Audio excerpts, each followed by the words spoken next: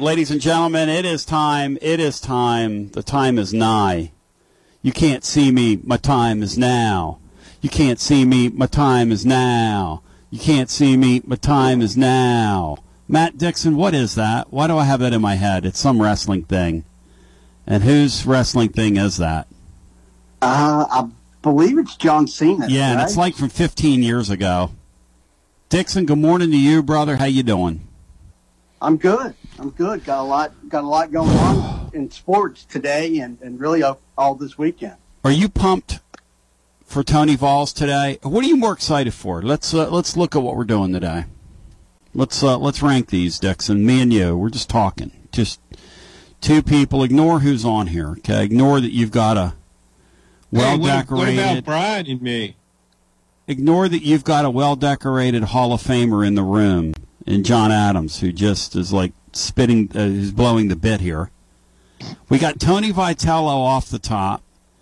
We got John Adams with us for a couple hours, presented by Seniors Helping Seniors. Tony Vitello is presented by Italians Shining Italians.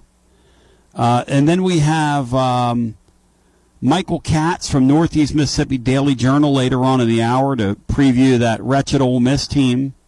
And then Drew Pember today in the second hour, who has blowed up. He's left us, and he's grown a bunch of hair in all sorts of places, and he has blowed up. Matt, today is a great show. Great show today, Matt. Yeah, it should be great. Really kind of lead right into the basketball game this afternoon. Well, you got to ruin everything, don't you? John Adams, you, Seniors Helping Seniors. John, are you ready to I've sat with you during many a press gathering when you've drilled down on some topics. Are you ready to drill down on Vitello? Because this guy's been getting away with murder around here. And it's high time that somebody holds his feet to the fire, and that somebody's you. First of all, Tony, I don't like people telling me how I should write my column. Nobody does. We're not. I know you're in my. This is my territory, though. We're on this show. This is not a column. Well, I'll tell you another thing. What you try to do is set the agenda for everybody. It's your show, and that's how you look at it.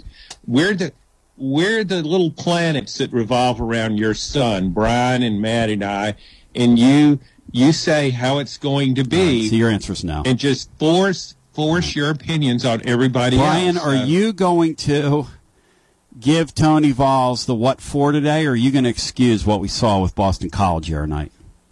Well, yeah, that was a bad game, but I don't know that it was bad game. They did enough things in that game for 10 games. It was an abomination. I'm still trying to figure out who could have caught that. What was going on that pop up. My gosh! Second base, and Christian Moore was out there, and why weren't the outfielders running over him? I don't know. He calls a ball that lands 20 feet from the warning track. Matt Dixon, we got issues, Matt. It was not in shallow right center. It was about halfway out there. I mean, if he makes that catch, it's like Willie Mays in the Polo Grounds, John. And he's calling for the ball. He was going to have to make a running basket catch. I mean, what are we doing? And there were some weird things that happened on Crazy the base game. pass. Yeah. I admit, I didn't know what was going on there. Neither did Tony. I love Tony Valls, but I can promise you when he comes on here and you guys drill him, because I can't. Brian, are you going to do the heavy lifting today? Because I promised the listeners yesterday that I was going to do the heavy lifting, and I just can't do it.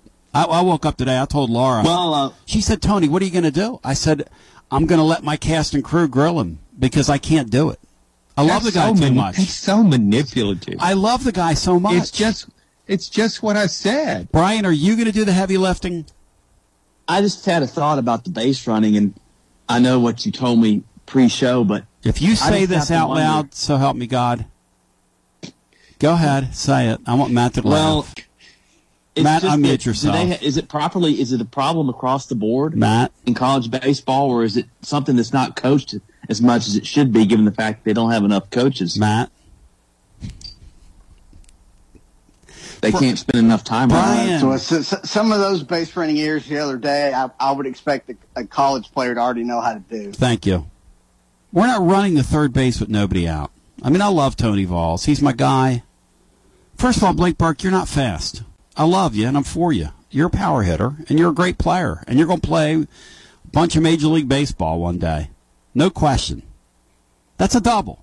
Stay on second. Stay on second. You know, if you're in the casino and the machine spits a couple grand at you, you don't pump $2 more grand in it going for $6. You take your $2,000 and you walk over to the cage and you get your money and you go eat a nice dinner and you walk out of there. I mean, geez Louise. Tony Vitello. Tony, nobody does that in a casino. They win like that. They think, man, this is my lucky day. And now I'm playing with house money. I'm going to win even more. I'm calling on you guys to ask Tony the tough questions. He joins us right after this. Hi, I'm Robert Rogers at Parks Motor Sales Buick GMC. Parks Motor Sales was founded by my granddad, Bobby Parks, and my great-granddad, Julian Mays, in 1958. We've been family-owned the whole time, and being family-owned, locally-owned means you get your next vehicle or your existing vehicle serviced by the same people who stand in the grocery line with you, drop their kids off at the same school you do, and smile and are happy to see you when they do. So come see us at Parks Motor Sales in Columbia, Tennessee on 919 Nashville Highway or parksmotorsales.com. Hello, I'm Barbara Lincoln with Holland's Pharmacy. You may have heard our previous commercials about compression hosiery that we carry at Holland's Pharmacy. Well, we've recently expanded into a full line of knee braces, back, wrist, ankle, and other support wear. We will gladly help you get just the right fit for these items and, of course, special order items to ensure the proper fit. Come see us at Holland's Pharmacy, 1608 Hatcher Lane, or call us at 931-388-4233. 388-4233. American Standard Heating and Air Conditioning is built to a higher standard, so you can focus on the problems in your life that actually matter, like the stair that only creaks when everyone else in the house is asleep. American Standard Heating and Air Conditioning, built to a higher standard. Call Davis Heating and Cooling at 931-388-2090 for all your home comfort needs. Davis Heating and Cooling is your local American Standard dealer and proudly serves the Murray County area. Find Davis Heating and Cooling online and on Facebook or call today, 388-2090. Hi, I'm Steve, the Garbage Man. Are you new to Murray County? We want to welcome you and your family. We are a local residential garbage service, and we want to be your garbage man. We've been around for over 30 years, so we have a reputation. Check us out at garbagemaninc.com or call Mike at 931-540-0919. You could also ask your neighbor. 931-540-0919. Are you thinking about a new fence? Maybe you need a pole barn. Then you should give Sands Fence Company a call. That's 931-309-1644. Will Sands has built his business based on the principles of honesty, quality, and integrity. Sands Fence Company has been in business for over 20 years, providing the community with farm, residential, and commercial fencing, as well as pole barns and buildings. Call today for a free estimate. Sands Fence Company, 931-309-1644. 931-309-1644. Brown's Body Shop has 2 locations to provide your vehicles with high-quality body and frame repairs, the best paint jobs, and custom body fabrications. Brown's Body Shop has been successful for more than 50 years because of their highly trained personnel, competitive prices, superior customer care, and timely service. Don't put off body repairs or that custom paint job at Fenders. Go to Brown's Body Shop today, 1505 Nashville Highway in Columbia, or 129 Alpha Drive in Franklin.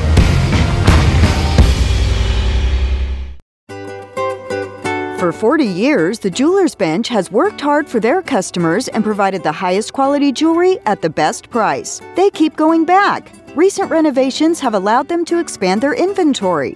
More high-quality jewelry, custom vintage and estate pieces, and professional jewelry and watch repairs. They also buy gold. The Jewelers Bench, still here, still great service. 808 Trotwood Avenue, Columbia. Looking for convenience? Try Quick Mart Convenience Stores, conveniently located all across Murray County, southern Middle Tennessee, and North Alabama. Whether stopping in on your way to work for coffee and a biscuit, taking a plate lunch to go, or grabbing something cold to drink after a long hot day at work, there's always one nearby. Quick Mart convenience stores, conveniently located all across southern Middle Tennessee and North Alabama. Proudly serving Shell gasoline. Hello, this is John McEwen with McEwen Group Real Estate, located at 17A Public Square in beautiful downtown Columbia. Our family has over 40 years experience selling farms, residential, recreational, and all types of real estate here in Middle Tennessee. Check us out online at McEwenGroup.com or on Facebook and Instagram at McEwen Group, or give me a call today at 931-628-1749. McEwen Group. Land is your legacy.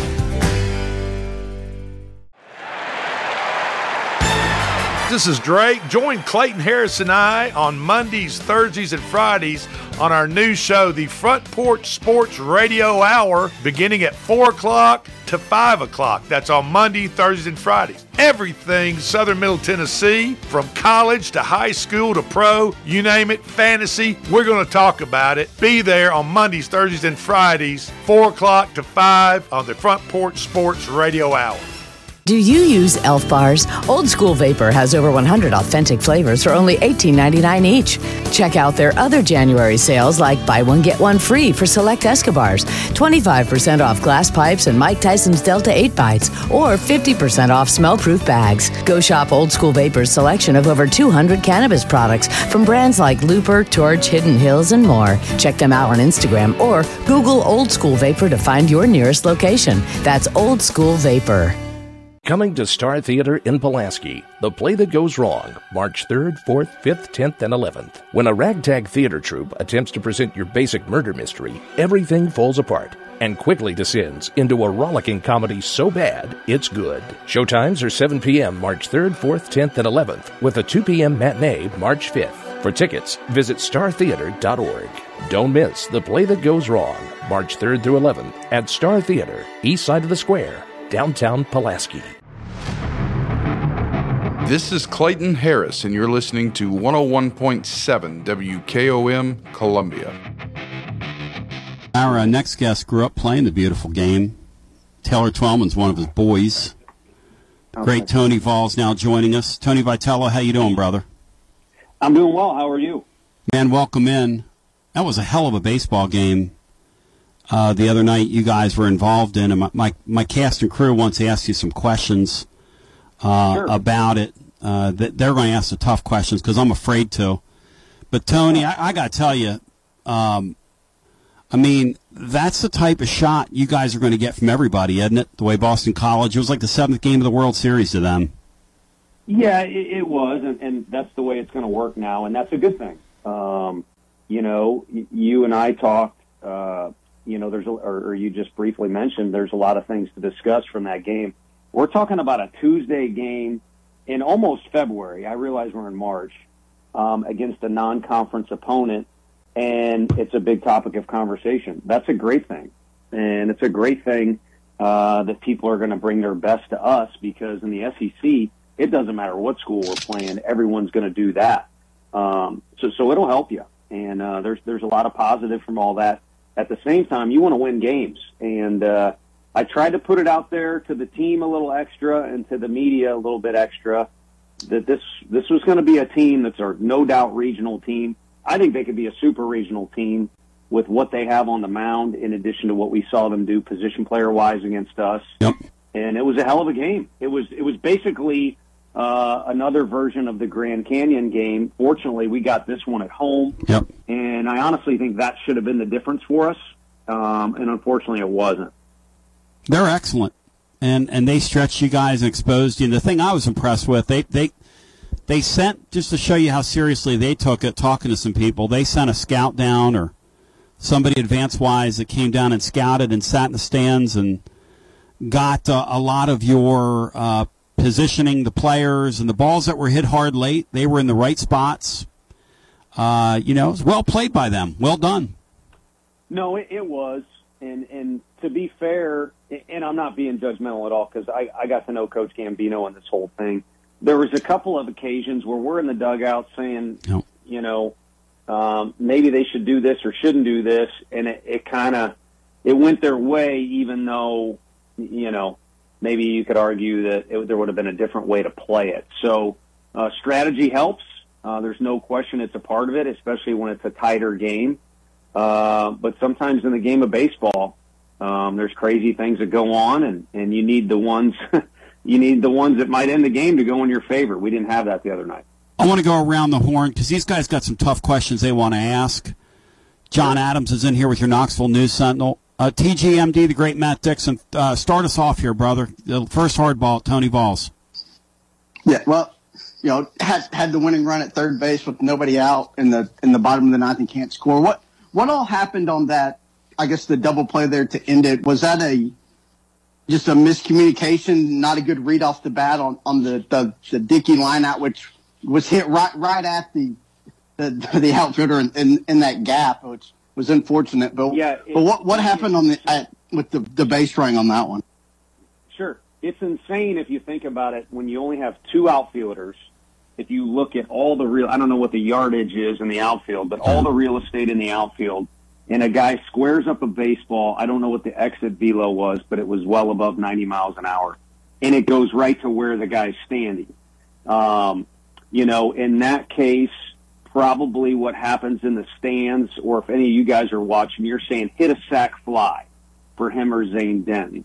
And this is something that people can agree or disagree with me, because there's college baseball coaches, too, that say hit a sac fly. I don't think these guys are old enough or have enough at-bats underneath their belt, even a kid as talented as Blake Burke, to manipulate the baseball and hit good stuff from a pitcher exactly where they want it. So we're just looking for a good swing. Mm-hmm. We're not necessarily looking for ground ball, fly ball, line drive, whatever. And that part was executed. The part that, you're centering your question more around is we pinch run for Blake Burke, who's a good base runner. He's just slow. And the steps towards home were just too aggressive. Now, what you're doing on that play is if Jared hits a ground ball, you're going to go home no matter what and pressure the defense. And if they panic, which college kids can do, you're safe and you win the game. If they make the routine play, or the play could be a challenging one, then it's going to take some time, and Dickey is going to be able to advance the second. Because if it's not close, we'll just get hung up in a rundown. So now you still have a runner in scoring position. With two outs, you're going to need a base hit anyway, for most cases. So that's what the initial footwork is supposed to be. Just got a little too aggressive and a little too far down the line, so then it turned into kind of a panic scramble to get back on the line drive, tag up, and then go home. With one out, you almost always have to tag up on a fly ball towards the outfield, unless it's insanely shallow. You need to make the team play catch, and they're a really good team, and they almost didn't play catch. I think if our guy has his feet under him a little bit better and not scrambling so much, then he even scores on that shallow line drive. Tony, Hopefully that makes sense. In that spot, should Payne have been already on third base waiting to tag, or is that No. No? No, I think, you got to have your lead off, and you got to be on your front foot ready to score on a ball in the dirt. Anyone would take that. That's not as sexy of a win, but anyone will take that. And then again, if it's a chopper or a swinging bunt, everybody in the stands, and me too, are going to have their arms up. What the heck? We could have scored on that. Right. It wasn't a great swing, So it was the perfect storm. It really was. And, now how we got to there and not executing that as well as we could have is pretty frustrating. But it's a play we'll talk about in practice again today, even though we talked about it yesterday. Needs to be executed a little bit better. It was kind of the perfect storm. And trust me, that's not a cop-out or whatever the right phrase is to use of, oh, man, we got unlucky.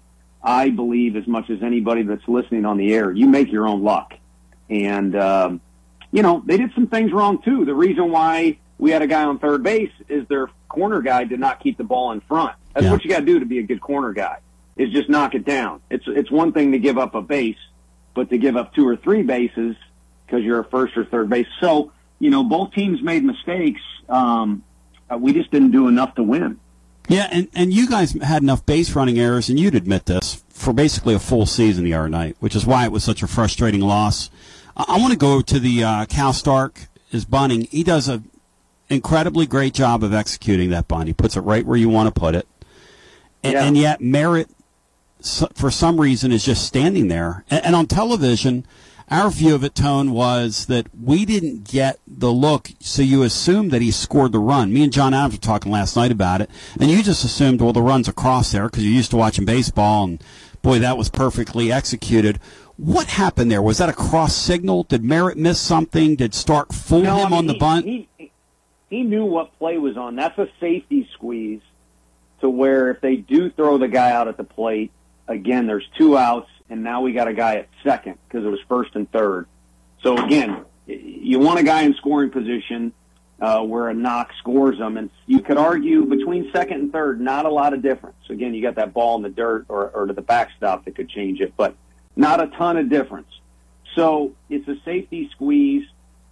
And here's my theory that I'll share, because you got an older kid. He was player of the year in his conference last year, and Merritt played in Cincinnati. My theory that I've not discussed with him, I'm just sharing with you, is he let that play before where he didn't have a good read affect his mindset.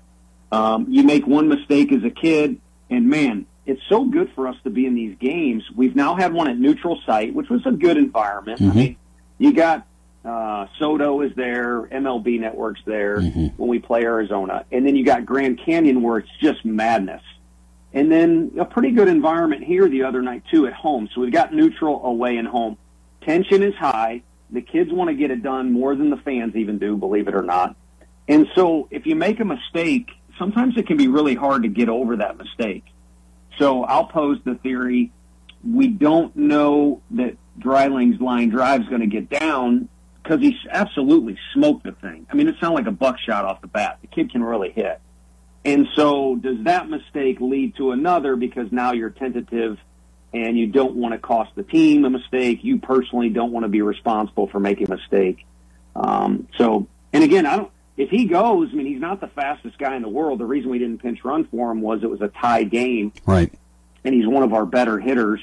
And he's not fleet of foot, but he's reliable in the outfield, which at that point, if you're tied and you're at home, what you don't want to do is make a mistake on defense to lose the game. So maybe you fault here in the office. I pinch run for him.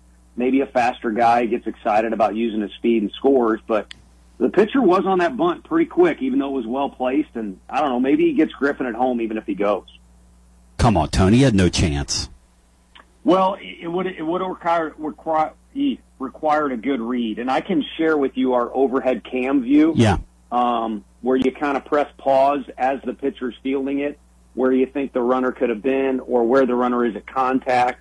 And as well as Cal did, because that was a slider that backed up, and it was in on him. So you hit the nail on the head. Incredible bunt. But I'm telling you, that I'll send it to you. That pitcher was on that thing in a hurry. So there would have been a competitive play at home. But make no bones about it, we should score on a bunt that's executed that well. And I was at least pleased that on half of the end we did well.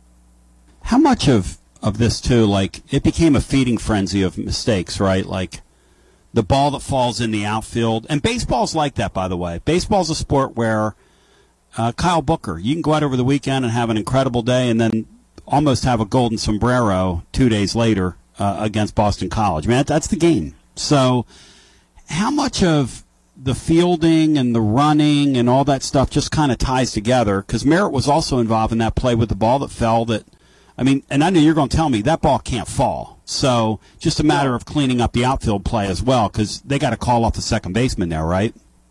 Yeah, no shot that ball should fall, and a lot of that is knowing the wind, and so that's where my frustration comes in from the media. And again, I'll ultimately, I don't even have to step out and take blame. If you're going to keep going up the tree,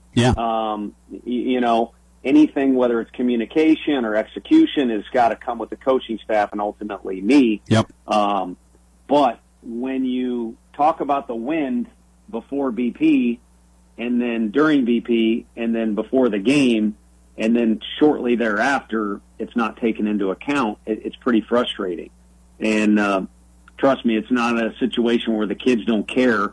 You got a guy who left the school where he cried about it, because he had so much history in Cincinnati. Mm-hmm. And you got another kid that's been in the program for 4 years Mm-hmm. and has just been a warrior. And then Simo, it's not his ball, but he's out there. Mm-hmm. And that guy is the next Andre Lipsius out of this program. He's a warrior. So if the 1-2 is there, it's just not being executed as well enough in that particular situation. Good, Matt. Well, Lipsius is doing pretty well in spring training right now with the Tigers. We've talked about all the negatives. I do want to compliment one thing: the double steal with Denton showing bunt to kind of get BC out of position. I thought that was a really nice move. That was a really good play. I like that. But post game, you were really frustrated, obviously, in the moment, but it felt like you kind of challenged your team's competitiveness and fight. And I just wonder if you want to expand on that. Is that not necessarily a problem, but is that something that you're hoping is improves as the season goes along? Yeah, I mean, I'm going to hope for that to improve every team that plays. Now, I don't think it's a particular situation here. My preference, in all honesty, and I say it to the guys, but I also what I say to them is, don't watch that stuff. And maybe sometimes I'm just in a hurry to get to practice, and I'm at a podium, and maybe I try and be honest with y'all, but the point is, they don't need to watch that stuff. We go over enough stuff in practice, and they know where we're coming from as a coaching staff without having to go down side avenues to get to them. And then the one thing is, and I don't know if it'll get me in trouble or it'll make me lose my job one day or whatever, I'm going to be about as honest as I can be with you guys and with our team. And so beforehand, I'm not BSing everybody. Boston College might be the best team we've played. So I said that beforehand. And then afterwards, I'm just trying to give honest answers and a natural reaction. And I'm pissed. I don't like losing. I don't like losing when there's a game. I always say the players decide the game, but that's the type of game where coaches can have some influence on it. Mm-hmm. Many other emotions, and it's right after the game. So I know some people think I'm crazy and don't know how to have composure and stuff like that, but I haven't done anything, other than maybe somebody taking a charge. I haven't done anything that hasn't been calculated or well thought out. And so, with some emotion, but trying to keep composure, I was just being honest. And they had a little more grit than we did the other night. I don't like that. That's the only thing I had going for me. And I wasn't worth a crap as a player, but I got to play on some pretty good fields against good teams at a high level. And it was, having a little grit or whatever you want to, call it. Now, having said that, this team, that's not an issue. 1-2 is not an issue. I think some experience in executing their passion the right way and guys learning some roles. We're still early in the year where you got some freshmen who are superstars on their high school team are like, what is this? Do I clap if we do something good? Or there's some things to learn. And it could be a really fun journey in these final few games before non-conference, and we could look back on it and say, man, there's a pretty good chunk of games. No one's joking about us beating Iona by 40 runs with this pre-conference schedule. The one thing that kind of messes with it is how highly thought of we were on paper for whatever reason. Maui's a big name, or, I don't know. But, again, I try to be honest with you guys. I'm not trying to give a sales pitch. There's no team that's ever been ranked number 2 or 5 or whatever when they have to replace every single starter. And I ain't looking for sympathy. If people think we can win the conference, then we need to go win the conference, so on and so forth. But that kind of skews the storyline a little bit as you prepare for conference play. John Adams. Tony, this season is just getting started, and I've watched just about every game. And I find myself, when I watch this team, it's as though I'm still watching it through a 57-9 lens of last season. And the expectations, I'm not thinking about it consciously, but when something doesn't go Tennessee's way, there's not an explosive inning, there's a miscue like on the pop-up, or the team doesn't respond in its final at bat, I'm like, what's going on here? And the reaction of other teams when they beat Tennessee. I know it's early in the year, but the reaction is, hey, we just advanced to a super regional. And it's though these teams are playing that 57-9 team. And they're not, but it's though that's their mindset. And I just wonder how aware your team is that opponents and people look at them that way. I think fairly, first of all, I appreciate you watching every game. I think fairly aware. It's been pointed out by us. I don't know what all's out there, on the internet, but those kids are going to be active on their phones and on their laptops and all that good stuff. And that's fine. We don't have control over that. I mentioned it on air the other day with someone that it's kind of flip-flop. Our first year here, we had teams showing up here that, listen, everybody can beat everybody in college baseball. But teams that don't even have a football program, or it's not a Division I football team, and I think you know what I mean. It's not a big-name school, and they were salivating. This is an SEC wounded deer, can't wait to be here. Now it's the same thing as that first year and a half here, but it's got the vibe to it that you're talking about. Either instance, or even in between, we don't have control over what those people are doing. So for the coaching staff or our players to waste too much energy on that is a mistake. And yeah, you're damn right. People think they're beating Drew Gilbert or they're stopping Drew from flipping his bat when they beat our team. And that's fine. Maybe it kind of affects non-conference. Hey, in conference, you could be in the ACC, you could be in the PAC, you could be in any conference in the country. It's conference play. There's a heightened sense of competitiveness. There's rivalries. Everyone's going to want to beat your ass. Tony Vitello. We want to, we want to do the same. Well, Tony's appearing on the TLD Logistics hotline, tldlogistics.com. I didn't mean to talk over you, Tone. That's my Italianness. I got a couple things I want to drill down on here because I know your time's tight and you're on a schedule here, so we can't have our normal hour conversation. But that said, because I really wanted to get into UFC about you. Matt said the over-under was 2 UFC questions. I told Matt we'd stay to baseball today. Cam Sewell, do we see him this weekend? Yes, no? Yeah, we can't put him off anymore. And, okay. And again, just trying to. I've spoke with baseball people, and they've asked me the same thing. And trying to play the long game. You're going to make your money in conference play, no matter what you do in non-conference. Now, that doesn't mean these games are not important. You want to host a regional, you better not lose too many of those Tuesday games like we did. But you're not even in a regional conversation appearance-wise if you don't stand afloat in conference play. So that's where Sewell will be ready to rock and roll. In order to do that, it makes sense to use him this weekend or next Tuesday so he's ready. Tony, do outfield tryouts go on into the Missouri series, in your opinion? Yeah, I do think finding that right combination and then also using the right matchup is wise to do. I've fallen victim, and I don't ever want to do it again, of looking at matchups too closely or split stats too much. It is college. There's a lot of erratic things that could go on. It's not as easy to do a shift and know exactly where David Ortiz is going to hit the ball because of this huge sample size. There's some guys that I think are best suited for certain pitchers or situations. So we'll go with matchups, and we'll also kind of see where guys are most comfortable. And go ahead. How are you going to keep Dreiling off the field, Tony? How are you going to do that? Not anymore.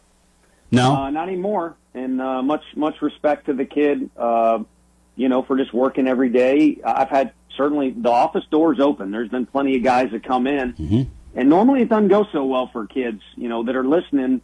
Kind of the best thing to do is just keep working, and the coaches will notice, and you'll get your chance. A lot of times when guys question coaches or say this or that, and they get their opportunity, more times than not, it doesn't go well. But he's just kind of kept his mouth shut, been working hard, and we know how talented he is.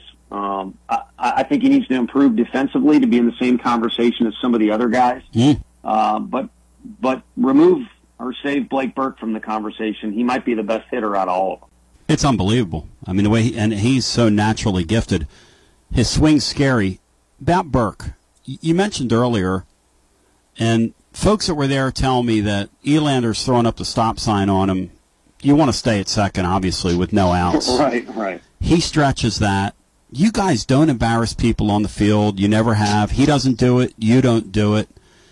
Do you implore to him, hey, we can't do that next time we're in that spot? Like, how do you handle that, Tony? As far as the taking an extra base, with nobody out. I don't think he ever saw it, Josh. And so that's one where, the ball's deep enough into the corner. He needs to pick. We work on look, touch, look before he gets the second, touch second, then look it again. And it's just a kid who plays the game like a little leaguer, wants to win. And, one of the reasons he's a good hitter is the sweet swing, but another one is he thinks he's the best hitter in the country. Yeah. And so sometimes your greatest strength can hurt you a little bit too, and he thinks he can get to third base instead of knowing, hey, I'm probably the slowest guy out of the starting nine. Let's just stay here, and we can bunt over, or Booker can hopefully, hit a ground ball to second, and now I'm at third base with one out, and we can score me. But in the heat of that moment, when the crowd's going nuts and you want to win the game and it's a tie game, he probably thinks, hey, nothing to lose. He makes a mistake, but he needs to look at the coach. And then even if the coach didn't exist, it's little league rules apply here too. First and third out at third base ain't good. Hey, Tone, on the way out, anything else you'd care to add? And thank you for your time. Before your final non-league series, as Tony appears on the TLD Logistics hotline, online, tldlogistics.com. Go ahead, T. Yeah, I mean, like I said, I'm not necessarily talking to the team via media, just trying to share thoughts. I think our fans are so intimate with our players and our coaching staff, and I appreciate that. And then on top of that, you guys got a job to do, so maybe every now and then I'll try and sneak something in just to give you something to write about, but just trying to be truthful. But if I was talking to our team, I'm not going to say this to them out loud. They need to know it. You better answer on Friday. And John kind of noticed, hey, when things don't go well, how does our team respond? If you actually look at how we've responded from losses or innings where we give up a run, and you break it down scientifically, this team has showed they have that little knee-jerk reaction in them where they'll answer the bell a little bit, like last year's team. It's just not as explosive, and we don't have as many reps or stories to tell yet either. So Friday's another opportunity to do that, and that needs to be a theme. And I'm not saying we got to win by 10. And hell, it's a Friday night in college baseball. May not even win, but the pregame and the game needs to have that feel of there's a little bit of carryover from Tuesday. Tony, thanks, man. Good luck this weekend, buddy. Thanks for your time. Yeah, you bet. You guys take care. All right, man. Tony Vols, one more time. Dixon, you cover the team every day. Your thoughts on what he said, if anything's a good takeaway? Well, the Camden Sewell's coming back. Probably this weekend, which pretty is noteworthy. Yep. Sounds like Dylan Dryling's going to be in your starting lineup going forward. At least probably 2 out of every 3 games each weekend. Yes. So then got to figure out where he fits in the outfield. But who does that hurt, Matt, when he says that? And look, this is all about math here. Can't play everybody. I would say Christian Scott and maybe Kyle Booker some.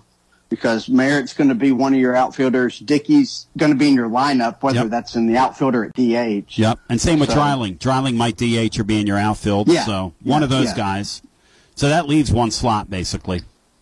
What do you think, John? It's interesting. And I'll tell you, he was pretty honest. He doesn't, like a lot of coaches, he wasn't getting offended by the questions. He was like, I get why you guys are asking me this, because it was kind of ugly the other night. No, he's also very candid in speaking about players. A lot of coaches won't do that. Right. He's not overly critical. No. I don't mean that. But but the comments he made about Dreiling were significant. We've all watched him. Yep. Sometimes you can see a guy swing and think, man, he looks like he could be pretty good. He's different. And he's one of those guys. No. And Tony has made that very clear that he thinks he's one of those guys. He could be one of the best hitters on the team. And so to me, if he struggled a little bit defensively still, he's my DH. That's where I would play him at DH, because I feel like Jared Dickey, with his experience, is a better outfielder. And you got to get, and then you've got Merritt out there. Merritt's a really important cog to this. He can play. All those left-handed hitters, Tennessee's got to see a lot of left-handed pitchers in late innings. Yep. You know that. Yep. And I think what Merritt, his ability to hit and hit with power, I still think, the ceiling for this team is really high. I don't question that. But unlike last season, it was like last season, everything came together right away. And you saw in the first few weeks, you saw what this team would be like for the whole season.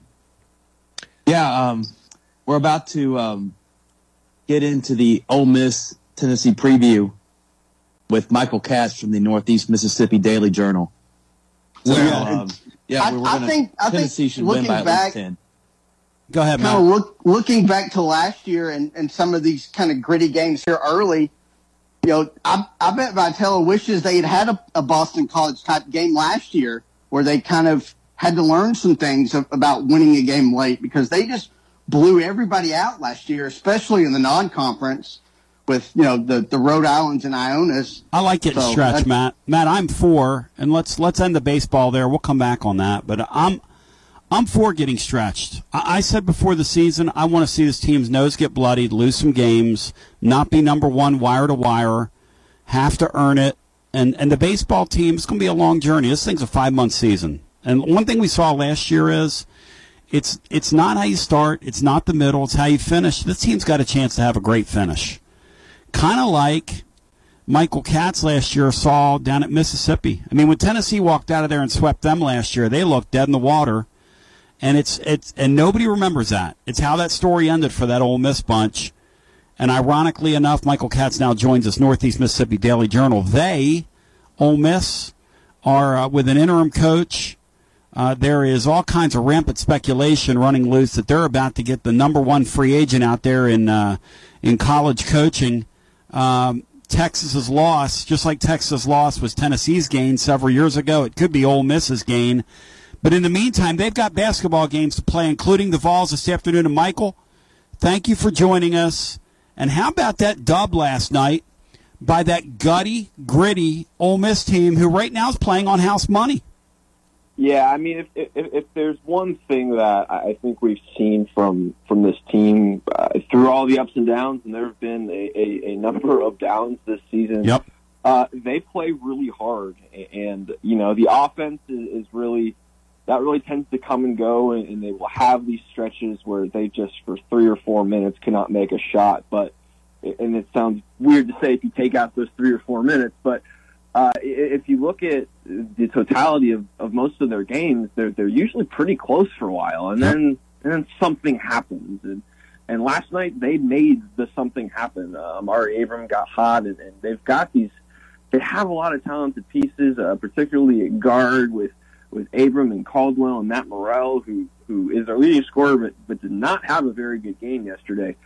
When those guys kind of shine through and their shots fall, they're a tough out, and they're scrappy. They have been all year, and like you said, playing with house money, I think that this team is a lot more confident self than outsiders might be. Well, the two kids that were up there with the SEC Network guys last night both made it a point to say, hey, we played Tennessee very close back on the 28th of December, and so we're not going to be afraid of them.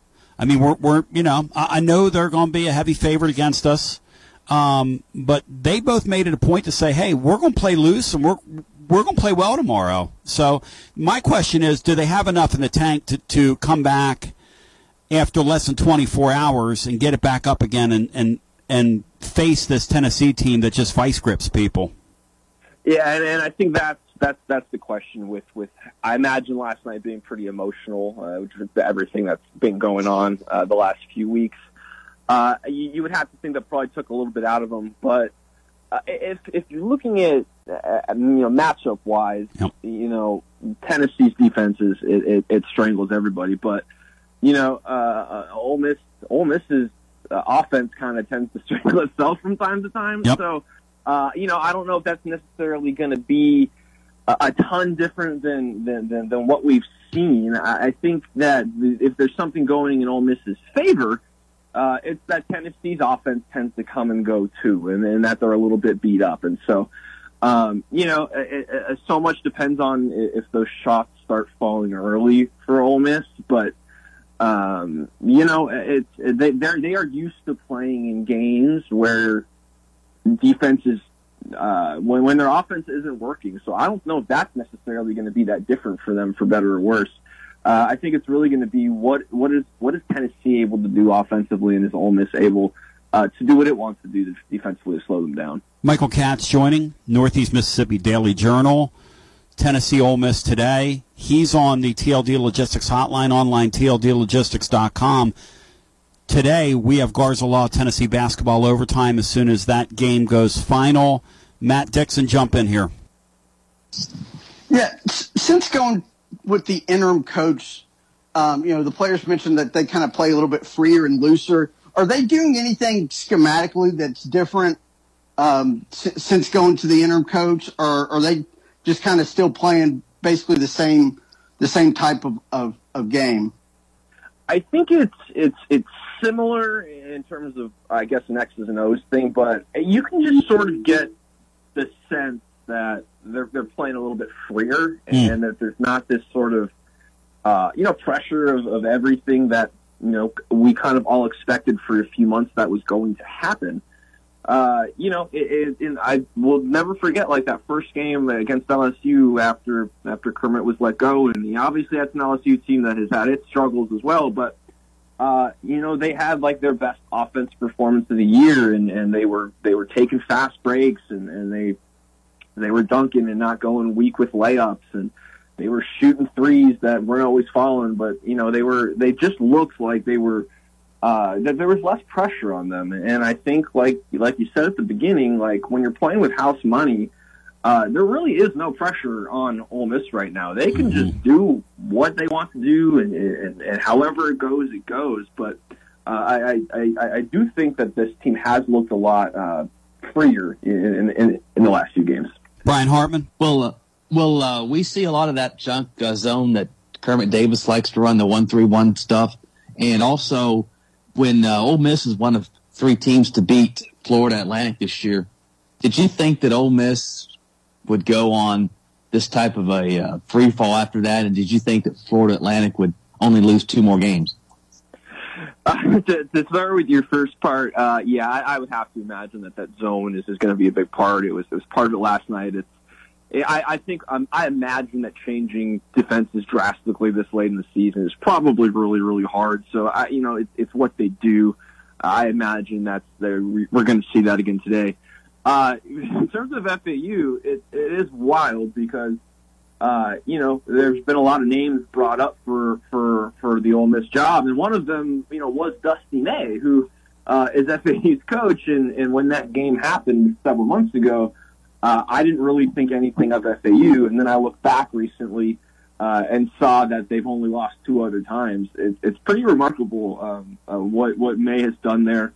It is kind of funny to look how the seasons, what we see in November and December, things change awfully quickly, and what a team looks like in March is usually not what it looks like at the front end of a slate. Hey, Michael, you buying or selling the Beard conversation? That thing's almost a foregone conclusion that he's the next coach. You buying or selling it? I'm buying that it's a very real possibility. I'll say that. I think that there's with things like this, when there's that much noise from national media and rumblings and whatnot, I think there's always a little bit of truth to it, regardless of how it ends. If I were them, I would have gone after Rick Pitino, who's done an incredible job at Iona, brought him back to the league, and he, and he plays kind of a more exciting brand of basketball. He's a high character guy too. And he's a high character guy. Yeah.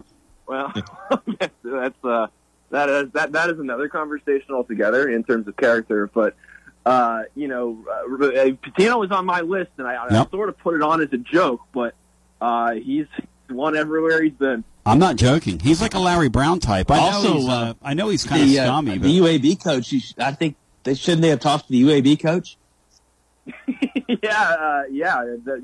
Why not play the hits, play it back? Hey, the great thing about Beard is he took the UNLV job and then 2 weeks later went to Texas Tech. So it isn't like if I'm getting him, I'm locking him into a long-term deal. I'm putting let's put it this way. I'm using the language in my deal that Tiger Woods used with his latest girlfriend. Also, tying him up. Do you think that since they got the new arena, there's a little bit more pressure and more, I don't want to say pressure, but there's more urgency for Ole Miss to put a good product on the field now that they've spent a lot of money on their new facility they play in? Yeah, it's a good term.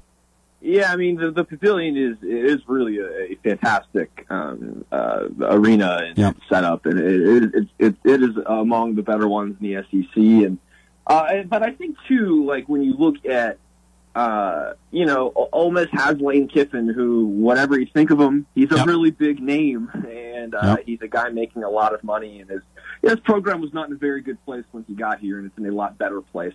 You have baseball that just won the national championship, with a coach that partway through last season everybody thought was out. Yep. And that thing turned around in a way I don't think I've ever or will ever see again. And so I think when the other sports are doing are in a really good place, and Ole Miss's athletic director is a basketball guy. He played basketball at Ole Miss, Keith Carter. I know basketball is very, very close to him, and so I imagine he really wants to get this one right on a lot of levels, not just from the all the boosters in the pavilion and all that stuff, but I think there's a part of him that probably really wants to see basketball succeed again. Hey, Michael, if folks want to interact with you today, read your work, how do they do so? And I appreciate your time, my brother.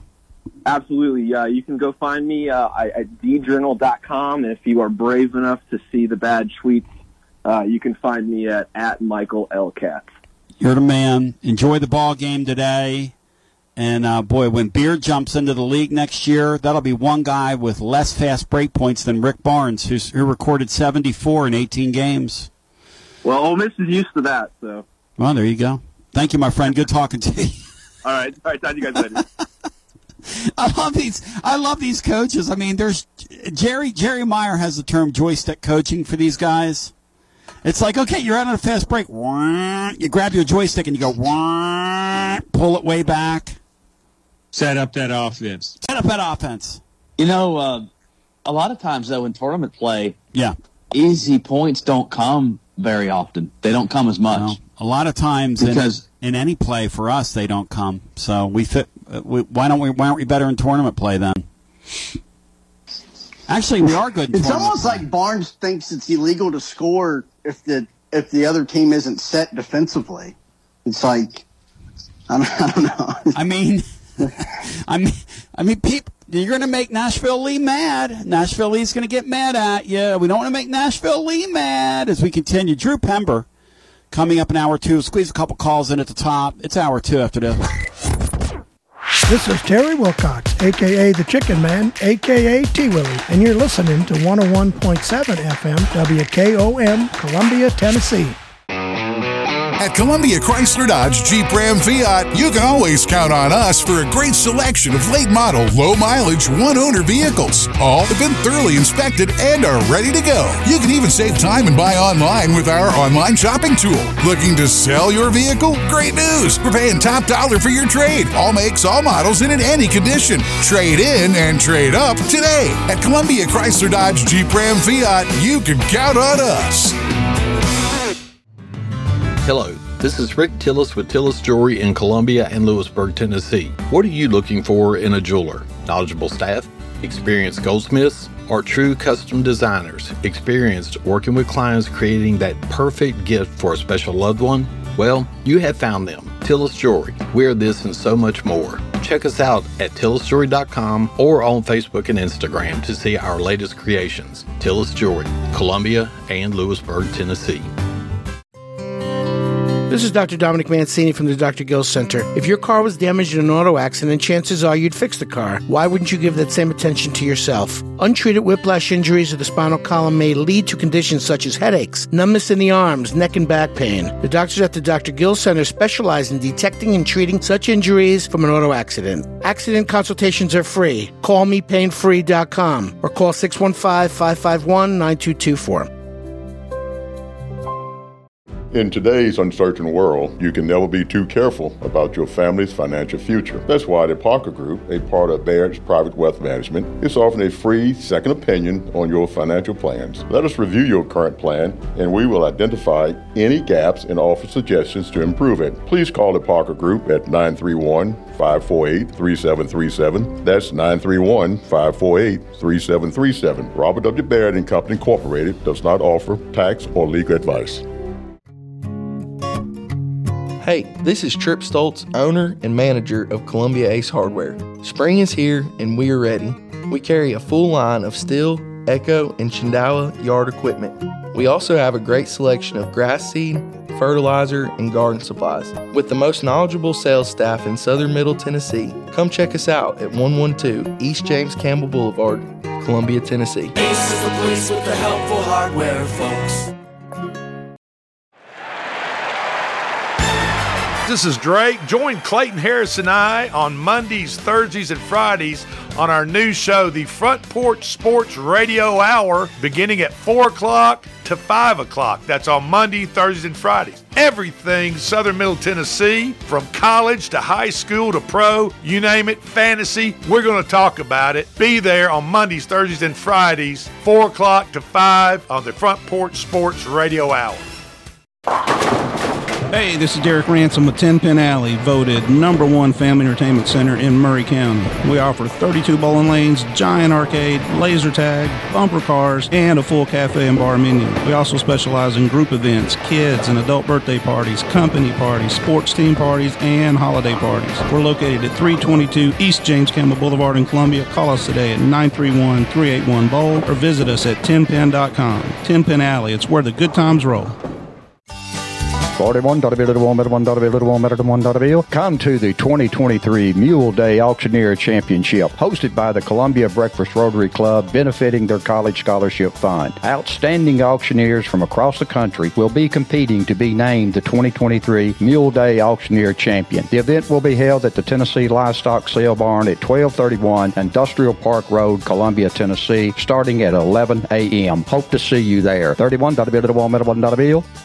Columbia's own 7th annual Mid-State Classic Collegiate Softball Tournament returns March 15th at the Ridley Sports Complex. Come see the Lady Volunteers face off against Austin Peay starting at 5:30 p.m. Opening game, Columbia State versus Motlow College at 1 p.m. Food trucks on site and parking is free. Tickets are $10 and sold exclusively online at columbiatn.com/Mid-State Classic. Or check out the City of Columbia Parks and Recreation today. The Mid-State Classic, March 15th. See you at the game.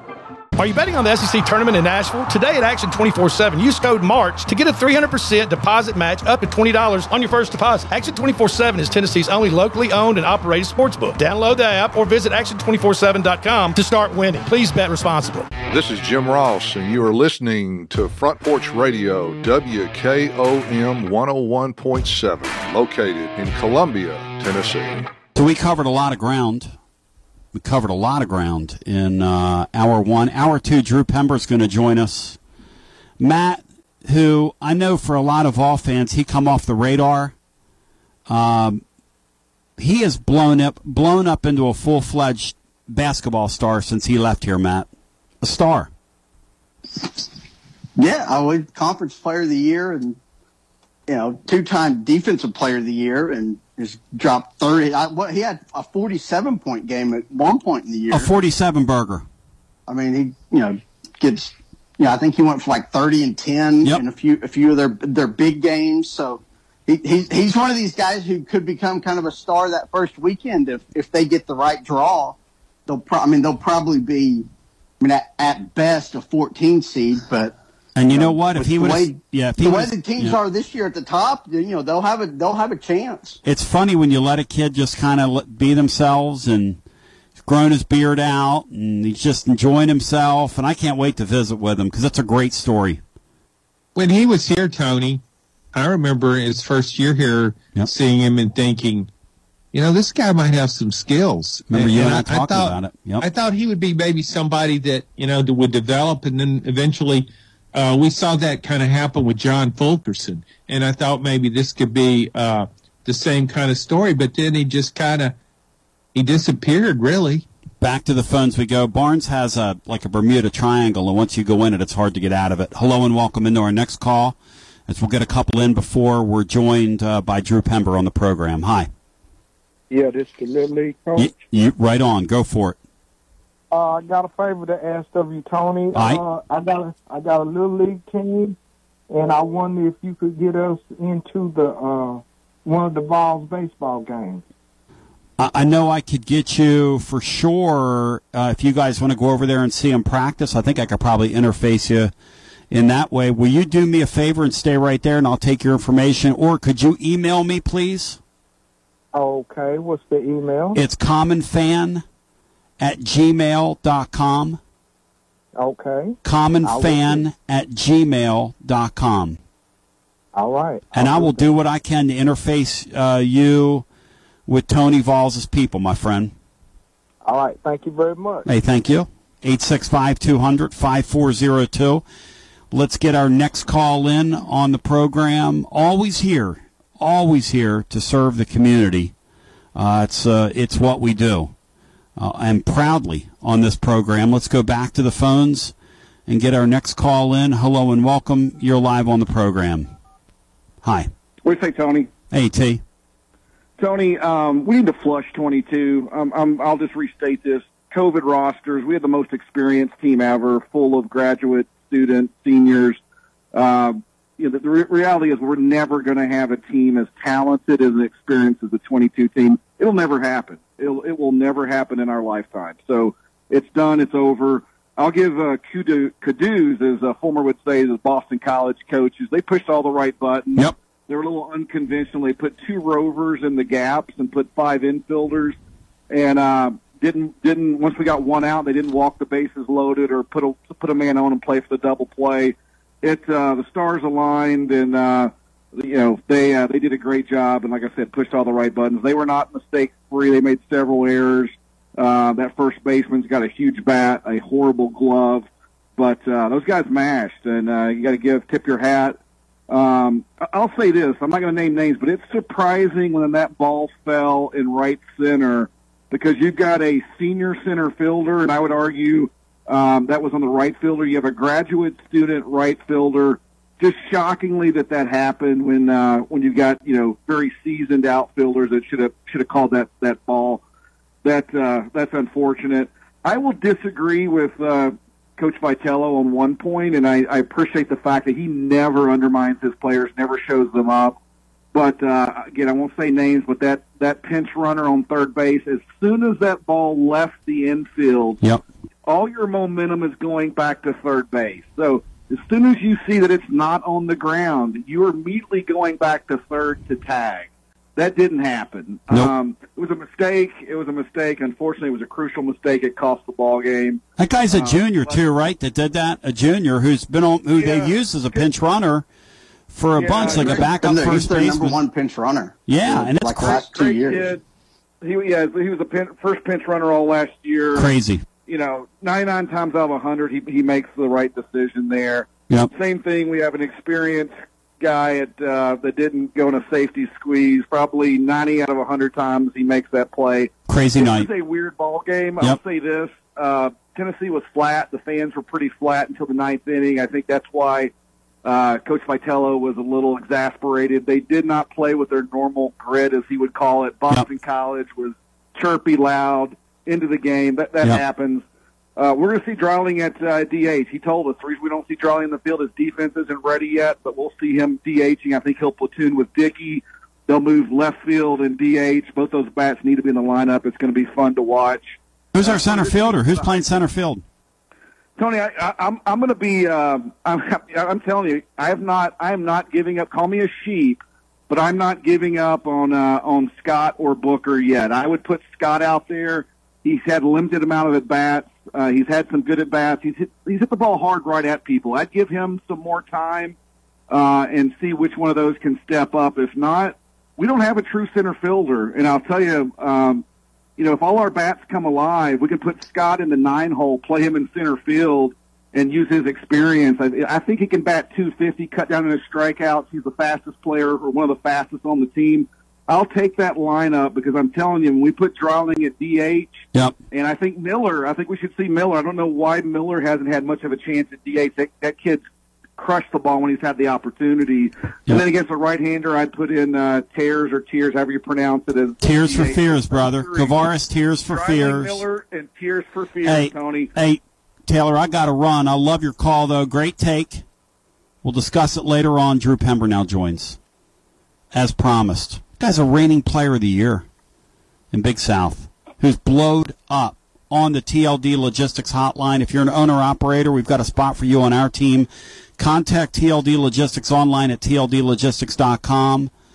And came here and played basketball, was here for a year, and moved on.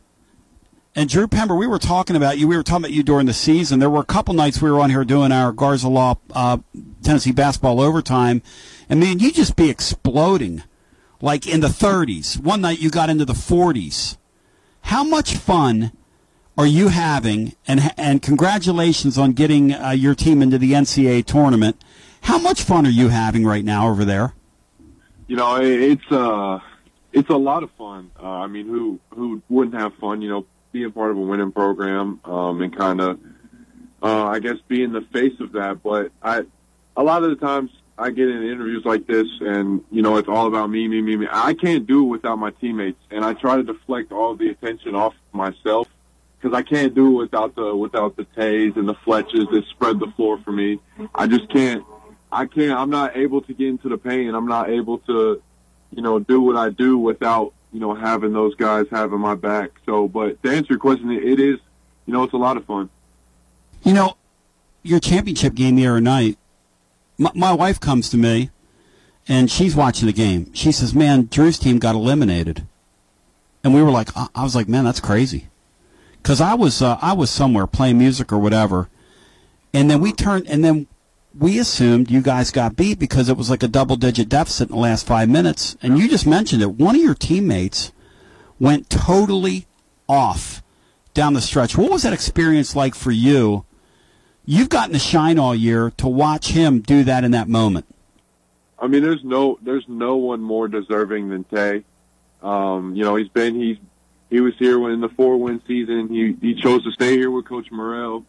There's nobody more deserving than Tay, and we all knew Tay was capable of that. There was a point in the game where we were like, we were like, come on, Tay, like let's go now. Like that was the time to, you know, make a push.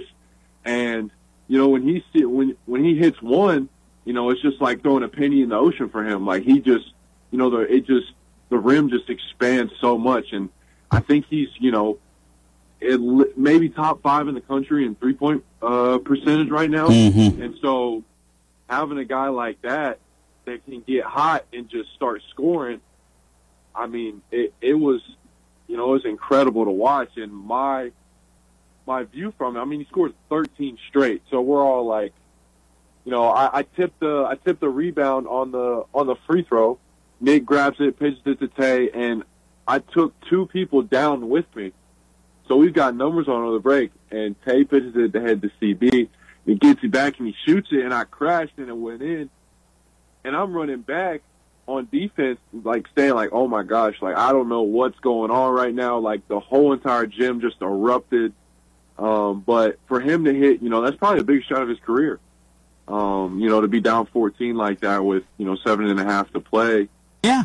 I mean, you forget my wife returned it off. She thought, I can't watch it. It's going to be too painful because she was like living and dying cheering for you to get to the NCAA tournament. She was like, you know, it ain't going to happen. And, I mean, and it sounds to me like if he doesn't explode there, you guys are probably in a lot of trouble there, which even makes that story that much sweeter. He's an Oak Ridge kid, right?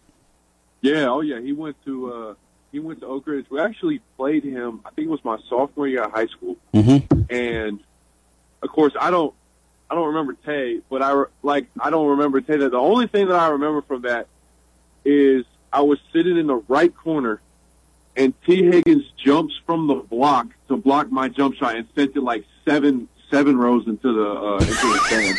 That's the only thing I remember from that game.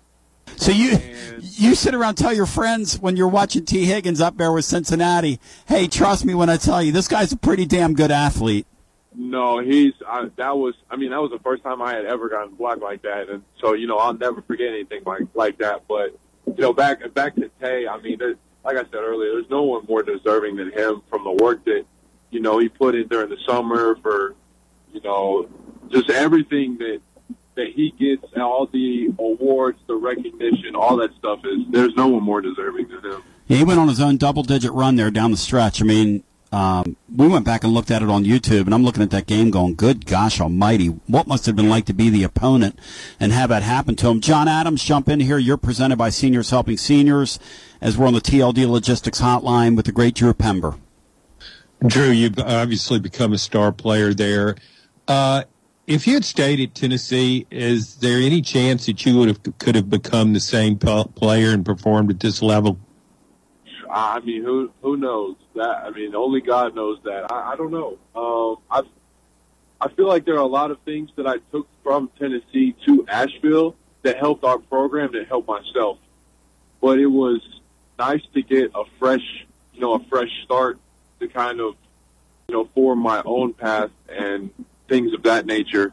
So to answer your question, I don't know. I talk to those guys all the time, Messiah, Uro, Sani. I talk to all those guys, and they're playing phenomenal basketball right now. I keep up with them all the time, and I don't know what it would be like. I feel like the system here fits me a little bit better, just because we play 5 out, and we shoot. I know Tennessee shoots a ton of threes, but I think we even shoot more threes than they do, but. To answer you, I don't really know. It would be nice, obviously, to know that I could have done what I'm doing here at Tennessee, but, only God knows that. Drew, when you made the decision to leave Tennessee, was your confidence at a low ebb, or how did you feel about that? And did you go somewhere else doubting your abilities, or were you still convinced you could become a really good player? Well, it's hard because when you don't play, you obviously lose confidence because you're not getting, reps and you're not performing at a level that you want to. And I have high expectations for myself. So when I left, I told Coach Morrell when I got here, I was like, Coach, all I want to do is just play 20 minutes. Now, clearly I got, a lot more than I bargained for. But as you start to make shots and you work on your game and you perfect your craft and you keep doing all of these things to stay at it, now the fruits of your labor are going to come to fruition. You're gonna see the results, so that makes you hungrier, that gives you more confidence. And then when your teammates love and respect you and have your back in situations where you might not be doing so well, now that gives you confidence. And then on top of that, if you add coaching staff or managers or strength coach, anyone that could even remotely give you any type of, confidence, that all of those things go into my confidence in how I've been playing. Well, I think it's commendable that you made a move and you turned things around. I think that's always a great story when somebody can turn things around and become the player you wanted to be all along, but just didn't become that player right away. Yeah, it took. What was Go ahead. Go ahead, Brian. No, sorry. Go ahead. I was going to ask you, what was your freshman season at Tennessee like? And just how would you describe it in your experiences? Man, slap in the face. That's, a big wake-up call. Coming out of high school, I didn't really work out. I didn't do anything outside of practice. So when I got there, Eve and Folky and, Jalen Johnson, all those guys are getting extra shots up and getting extra lifts. And I'm like, I'm a scrawny freshman, $180. Like, I'm like, what? Like, why are you guys doing this? I didn't understand what it took to work hard and play hard. So the first summer I gained 20 pounds, but it's because I wasn't in practice. I had nicks and bangs and my body wasn't used to that, and I didn't know how to fight through pain and all of these things. And so I couldn't even run a 17, which is 17 sidelines. So, and I was dying. I was so tired. I was not used to physicality. I was out of shape. And it took me, probably a year and a half to finally to get it to click. And then I started doing all these extra things, and then, shots start falling, and you gain a little bit of self-confidence and things like that. But to answer your question, I mean, it was a very big wake-up call for me that I'm very happy that I had. Well, you know what's interesting, too, about playing for Rick Barnes is he's sort of an acquired taste, right? I mean, here you're a kid in high school and, kind of starring on your level and going to go play Division I basketball and everything that you think that entails. You think you play Division I basketball and everything that you think that entails. You think you've made it. And then kind of you walk in his door and he's like, I know how he is. He's like, you're nothing. I'm going to break you down, beat you down. I mean, it's just our taste. I mean, it's got to be hard, right? No, yeah, it definitely is hard. But I wouldn't be the player that I am now if it wasn't for him. That's interesting. Because when he does get on you and he does tell you the things that you need to work on and what you're doing wrong, mm-hmm. You have to look at yourself, and you have to look at yourself in the mirror and be like, okay, like, what am I doing wrong? And so now, because of the culture of all of those coaches, of Coach Barnes, of my old teammates, now when I came to Asheville, I had all that experience already. So when Coach Morrell or some of the assistant coaches say something to me, there's not a personal vendetta that I feel when they're getting on me or my teammates get on me or, things of that nature, because Coach Barnes did that for me my freshman year when I wasn't used to that at all. So, and a lot of people don't understand that how I'm doing now is, a product of what I went through at Tennessee. It's interesting. Yeah, some people might not say, oh, he didn't play, he didn't do this, he didn't do that. But I would not even be close to the player that I am today if I didn't go through those 2 years at Tennessee. Because you wouldn't have acquired like the tools, right? The work ethic, the concept of I haven't arrived, I've got to work for this. And I bet you've kind of carried some of your teammates along with that, right? This is how we do this. So when we got here to Asheville, we started a breakfast club, like just 8 a.m. shots every day during the summer. We get up, we shoot every day. And there's, 4 or 5 guys to do that. And now we've got, and it helps too when you bring in guys like Caleb and Nick that have experience, that have, Caleb's won a bunch of 21 seasons. Nick's been to the NCAA tournament, that also have that work ethic, that understanding of what it takes to win. So you add those guys into the mix with, me and Tay, who's been here, and Trent, Doc, all those guys that have started to get the program on its way. And it was already, the base was already laid before I got here. The Tays, the LJs, the Cody, Luke Lawson, the guys that were already here before me already laid the foundation. So I just got to add on to it when I got here, because it was already good, but now having all these guys that, love basketball, they just want to keep working on the game. They want to, you can feel the want and the need to win. That now, it's a great feeling having, guys that play next to you that are like that. Great conversation. Drew Pember today, bringing it scientifically. Matt Dixon, jump in. Yeah, I just got one. You mentioned you kind of keep up with some former teammates in Tennessee. When you were at Tennessee, and I asked this because of BJ Edwards, and there's been a lot of talk from fans about, getting him on the floor.